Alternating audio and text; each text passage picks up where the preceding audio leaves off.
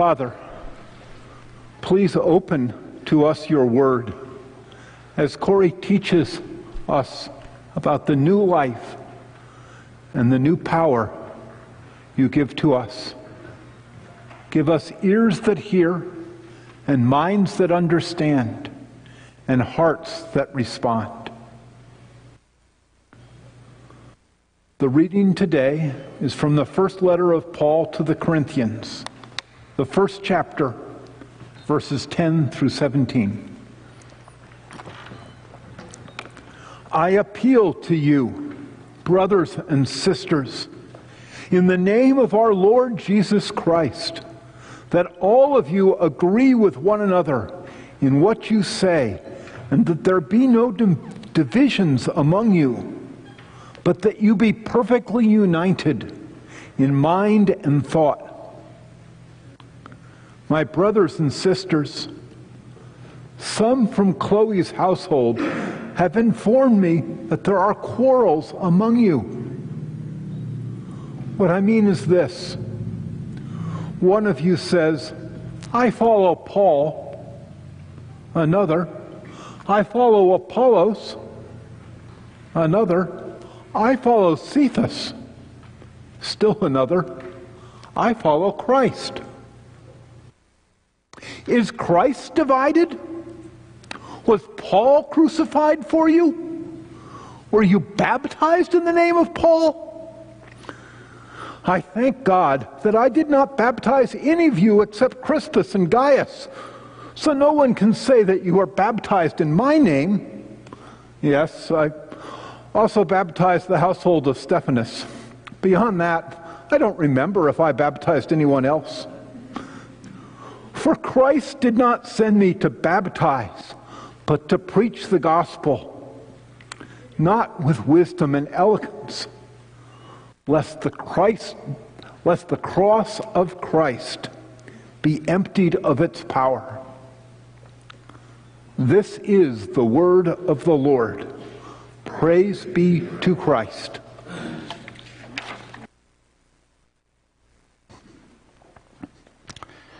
Good morning, church.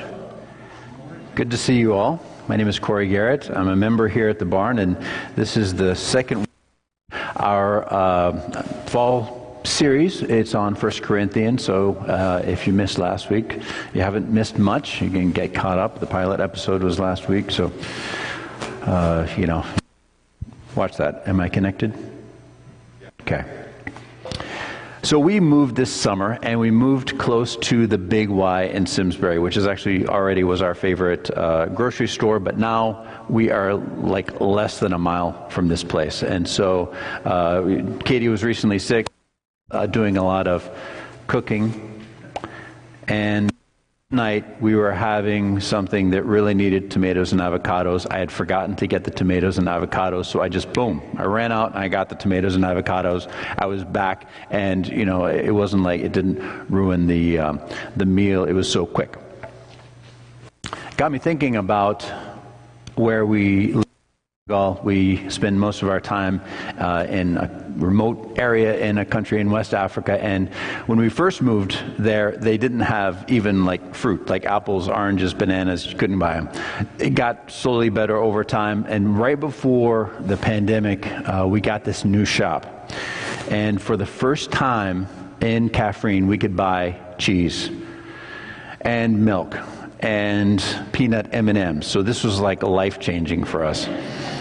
So, you're there for 16, 17 years not being able to buy this stuff, and then it's just like you're living a whole new life. But at the same time, we were so used to this life of relative deprivation, that sometimes we would forget about it and go without some of those things, and before we realize, oh man, we actually can just go this stuff. I think you know where I'm heading with this. Sometimes in the Christian life, we live in old ways, even though we have a new way of life that's available to us, and we really should be living in, right? And that is happening to a crazy extent in Corinth. And Paul is writing to the Corinthians to remind them in all of these specific ways, you are in Christ. You have a new life. You don't have to live in this old way anymore. You can live in a new way that has all these implications for daily life. So all over 1 Corinthians, we're going to see again and again and again what the implications of this new life are. And we're seeing just a few here in this passage. So let's look at it and see what the Lord has to say for us, say to us today. The first way that this new way of living is kind of showing itself in our passage today is that the Corinthians were dividing on opinions. These subjective opinions. I like this rather than that. I'm a big fan of the pumpkin spice variety of Cheerios rather than the regular Cheerios. I like it when Paul preaches it better than Apollos preaches. These non-essential things. And they were letting these things divide them. As John Stott says about this particular problem, the issue here in Corinth is personalities, not principles. Paul says in verse 10, I appeal to you, brothers, by the name of our Lord Christ, that all of you agree, and that there be no divisions among you, but that you be united in the same mind and the same judgment. This mind that he's talking about is the mind of Christ. The judgment that he's talking about is the judgment of Christ. What matters to Jesus?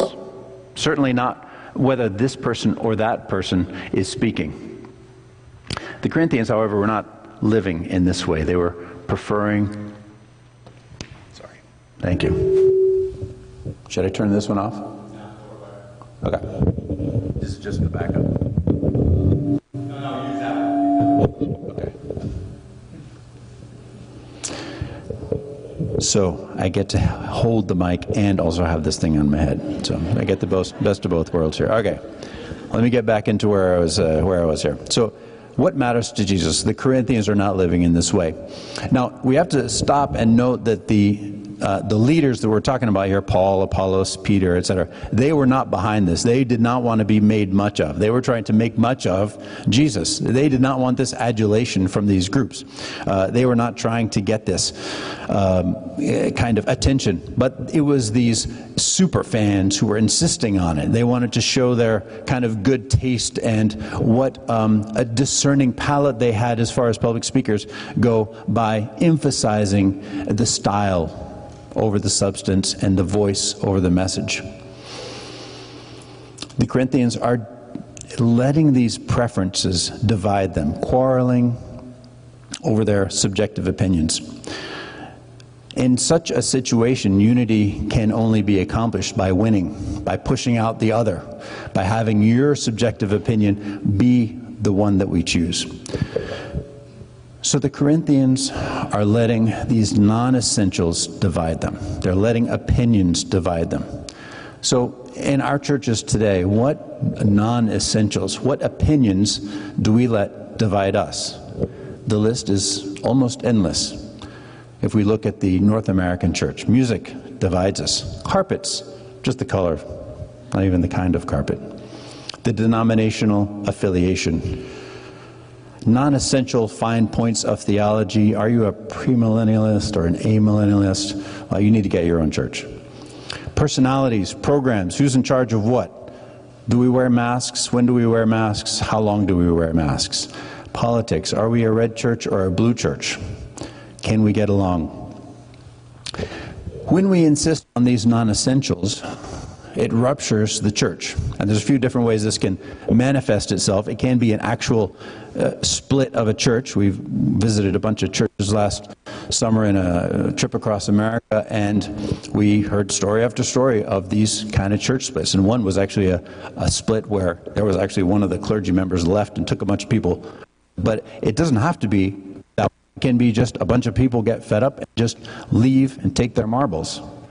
But it also can be just individual withdrawal from the church about non-essential matters. Not so sure this church is going in the right direction, so I'm going to go down the road. These are about non-essential things that I'm talking about. Now, there is a time to separate. There are essential theological important matters that we need to be ready to divide on. And in fact, this very church withdrew from denominational affiliation over some essentials, but only with tears, after a long struggle to help people see the light, and because of important theological matters. If you would like to look at a kind of a list or a document talking about what are the essential things that we need to be focused on when we're talking about the core things that make us who we are, there's a great place on the EPC website, our denomination's website.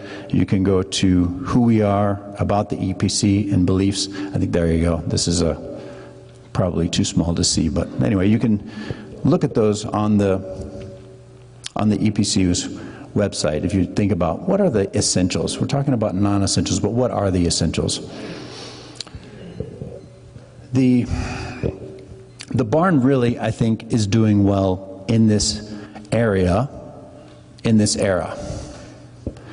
But that's not always been the case. There has been differences of opinion that have caused ruptures, rifts in this body in the past. And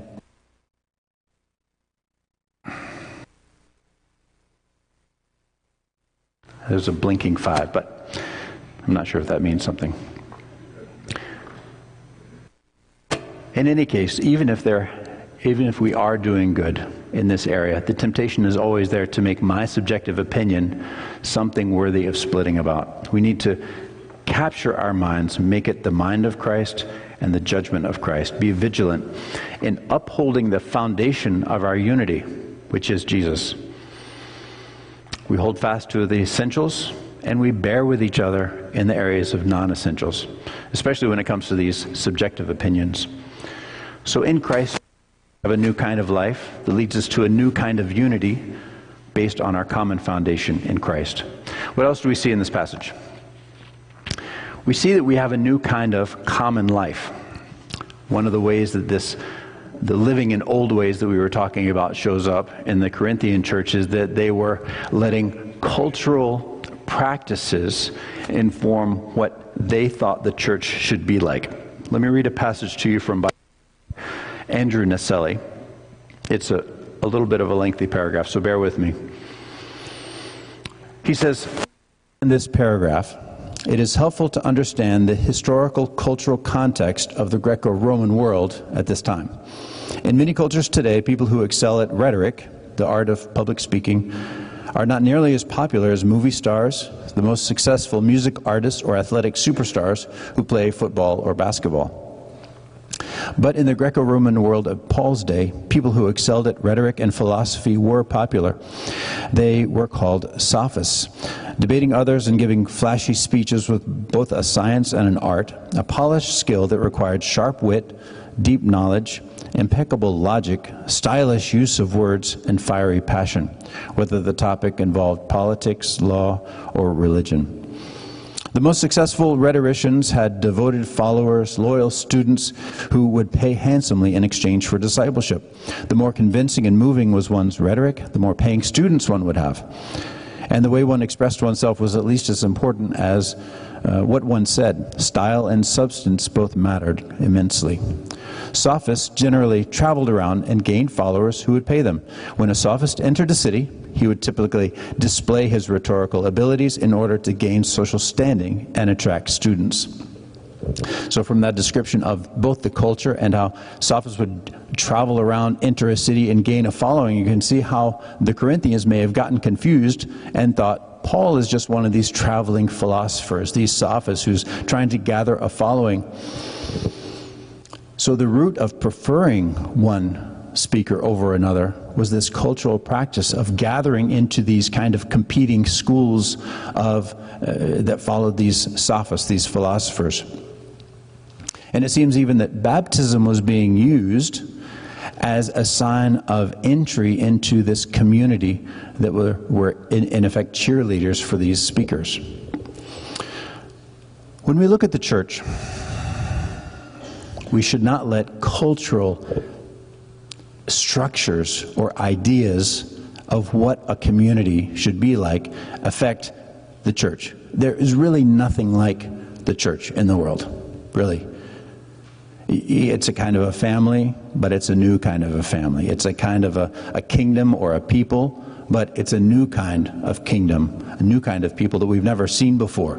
And so it should be very different.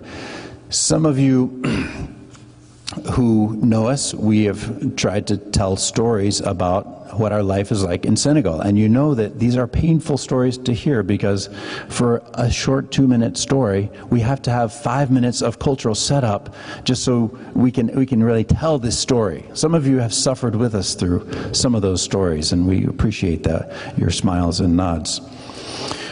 But in the same way that life in Senegal is just so different that it's hard even to tell a story here in America, the church is totally different from the surrounding culture, not just in North America, but everywhere in the world. It's an inbreaking of the kingdom of God and a new kind of people, the people of God. And it should not look the same as anything. We should have a clear difference when people look at us in our worship of God, in our life together, in our service to the outsiders and to the people who are inside. And the Corinthians were in danger of basically breaking the church, making it not useful anymore, defeating its very purpose by taking this cultural kind of idea and imprinting it onto their church. Are there cultural ideas or cultural kinds of structures that we're taking and putting on churches today? Is there a way of thinking about our life together that's really external to the people of God? I thought about this for a while, and there's some different possibilities, but the one that came most to mind as the greatest danger for North American Christians today is the club, the country club. Because the club is there sorry, I'm messing up my sentences here. The club is there to serve my comfort. The club is there to provide me with friends who look and sound like me and think like me. The club is there to keep others out. And if the club fails to meet my needs, I'm out of here. We recently attended, my wife and I recently attended a family wedding up in Cape Cod at a country club, and it was delightful. It was amazing. I would totally be a member of this club. It was so comfortable. It was so wonderful. But it was not a church. And a church should not be like that club. Where the club is there to serve my comfort, sometimes the church makes things uncomfortable.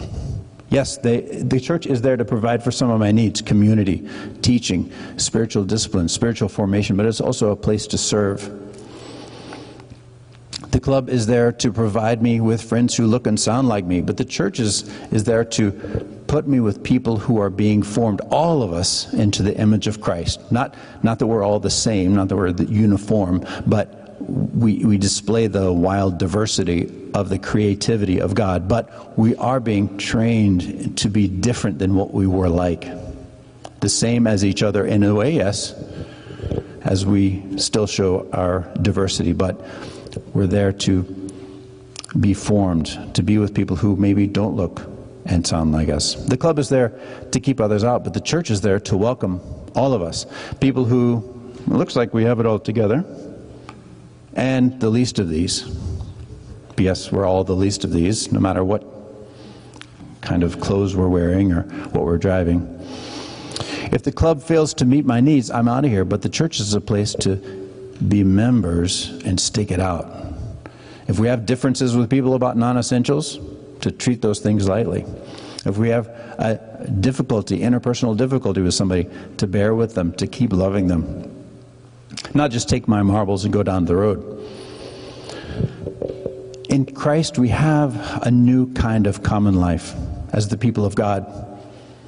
What else do we see in this passage about the new way of life? We have a new kind of power. The error of the Corinthians in this passage was elevating one speaker above another based on their perceived rhetorical skill. Their power was in their rhetoric. Their power was in that skill that they had. And Paul is correcting them when he says that the power is not in the rhetorical skill, but somewhere else. This is verse 17. Christ did not send me to baptize, but to preach the gospel, and not with words of eloquent wisdom, lest the cross of Christ be emptied of its power. Is Paul saying that we shouldn't be eloquent, that we shouldn't speak wisdom? No, not at all. But what he's talking about is that kind of eloquent wisdom that was popular back in this day. Where does he identify the power? He says in verse 18, the word of the cross is folly to those who are perishing, but to us who are being saved, it's the power of God. If you take out the kind of parenthetical remark in the middle, what he's saying is the word of the cross is the power of God. In our day, rhetoric is alive and well. Michael Ware was here last week, and he talked about how politicians especially use phrases that really mean nothing but get us excited. Are you pro-woman? Are you pro-choice? These things. Are you pro-immigrant? Well, what do those things mean, really, when you say, I'm pro-woman? It's fuzzy. People of all kinds of persuasions could say, yes, I'm pro-woman. Rhetorical skill is still with us. It's a kind of manipulation that influences our thoughts and feelings towards the desired end of the speaker. It's still with us. There's other kinds of manipulation that are with us here in our modern era as well. Ways that people have of using their skill, their power to manipulate our thoughts and feelings. I recently became aware when my daughter told me that due to some news stories that were quashed by social media sites a couple of years ago, members of her generation do not get their news anymore from mainstream sites. They get it from each other on TikTok. Manipulation backfires. When we try to manipulate people, it doesn't work. It works for a while. But in the end, people see, because of this manipulation, you don't have my best interests at heart. And so they reject the message. And we certainly see this in the area of religion. People who are maybe raised in a household that they have had some kind of manipulation into belief, maybe of the variety of, you believe this because I believe it, don't grow up and continue believing. Not that this is the only reason that somebody would reject religion, but we see that manipulation in the end does not work. But abandoning manipulation, what Paul calls this eloquent wisdom, doesn't mean that we don't try to speak clearly and well. We still have as Christians, when we communicate our message, we want to communicate well. We want to prepare. I did prepare a sermon today. This is not speaking off the cuff here. So it's not that we don't communicate well. We don't try our best to communicate. It's not that we don't prepare, but we don't rely on our ability to manipulate people to get them to believe our message. We don't believe in our power. We believe in the power of the cross. We are actually empowered to speak with a kind of wisdom. Just look at the first verses of this chapter that we're in today, chapter 1. We're starting today with verse 10, but look at verses 1 through 9 to see all the ways that we're empowered to speak by the Holy Spirit. Paul knew that serving in weakness is actually the best way to access the power of God. Our own weakness enables God's power to flow through us. And so when we do that, God gets the glory, not us. N.T. Wright says this when commenting on this passage. When Paul came into a pagan city that prided itself on its intellectual and cultural life and stood up to speak about Jesus of Nazareth, who had been crucified by the Romans, but raised from the dead by God, and who was now the Lord of the world, summoning people to faithful obedience, he knew what people think. He knew what people would think. This was and is the craziest message anybody could imagine. This wasn't a smart new philosophy. It was madness. It wasn't an appeal to high culture. It was news of an executed criminal from a despised race. The gospel is not good advice for living. It's not how to manage your emotions or get your kids to like you. It's the word of the cross. A crazy message. But in it, we find the power of God. God works through the proclamation of His word by the Spirit to change hearts, despite this apparently weak message. Not that He works the same way every time, and not that He works in the same schedule every time in every case, but He does work through that message. So there are some alternatives to putting our confidence in God's power. One of them is not to share at all. We don't put our confidence in God's power. We see that we're weak, and so we say, no, I'm not going to share. I'm not going to speak. I'm not going to verbally testify to what God's done in my life. That's one of the options. Sometimes we do share, but in our own power, not in God's power, and not in an 80s televangelist kind of way, but for good reasons. And we want good outcomes, but sometimes we go about it the wrong way. I do volunteer with a youth group here, and every week when I go in to youth group, I have to speak to my heart and get it to stop saying something to me. What it says to me every week when I go in is, go in there and be cool enough that those kids will like you, so that you can convince them that Jesus is also cool, so they'll like Him.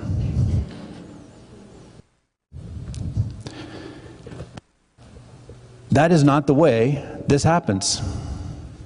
Those kids, some of you are here, I know that you don't think I'm cool, and I know that I will never be cool, but if I can be in that weakness, a channel for God's power to flow, if lightning can strike, then God can work. Now, what's the problem with me going in thinking I'm going to be cool enough for these kids to like me? As I said, that's not going to happen. But if I were somehow to wear the right hoodie and the right, Air Jordans or whatever, and I were to convince some of these kids that I was cool enough that they should like Jesus, that would be my abilities, my glory, not God's. That would be my results, not God's. And it would be my platform, not God's. This kind of thinking, I have to be cool enough, get people, whatever, that kind of thinking is what has given rise to, in many churches, not the barn, but in many churches, an emphasis on numbers of people in the door rather than the quality of our common life. And it's hard to quantify discipleship. It is easy to quantify numbers of people coming through the door. And so this is one of the things we want to do, is believe that God has the power to work through us in our weakness. Now, what are the implications of this? Now, as ministers of the gospel, and you are all ministers of the gospel, empowered for verbal witness to what Jesus has done in your life. As ministers, we can minister the word in power because we are enabled, empowered by the Holy Spirit. The Corinthian version of rhetorical power was to receive money, to receive acclaim, to receive praise. In Christ we have power not for our own glory, but for service. We're empowered to serve, not for gain. You are empowered by the Holy Spirit to tell about Jesus to your friends, to your neighbors, to your family members. What does that look like? I came across a verse recently that really has nothing to do with our verse for our passage from today, but I just thought this is a great way of expressing what we're talking about. Acts 23:11. Don't turn there. It's just a phrase I want to share with you. Jesus is appearing to Paul, and he says, "Take courage, for as you have testified to the facts about me in Jerusalem, so you must testify also in Rome." Now, the word is witness, But the way the ESV has rendered that is so clear and concise. I just really loved it. Testify to the facts. You are not putting together some kind of philosophical proof to prove Jesus is Lord. You're testifying to the facts. What did Jesus do? What's in the Bible? And what has he done in your life? What did you see? What did you hear? What did you feel? What is this Jesus all about? Will this message sound weak and foolish coming out of your mouth? Will you feel unprepared, scared, unable, and weak? I certainly hope so. Because you will be experiencing the power of God. Preach it all the same. Speak it all the same. If you're feeling weak when it comes time to talk about Jesus, say a prayer of thanks, because that's exactly where you want to be. Our new life in Christ is not a small adjustment. It is not a set of 5 quick and easy tips to make your life like you want it to be. It is a total transformation. It is a new kind of humanity, not just as individuals, as new kind of people, but as a community, a new kind of kingdom, a new kind of people.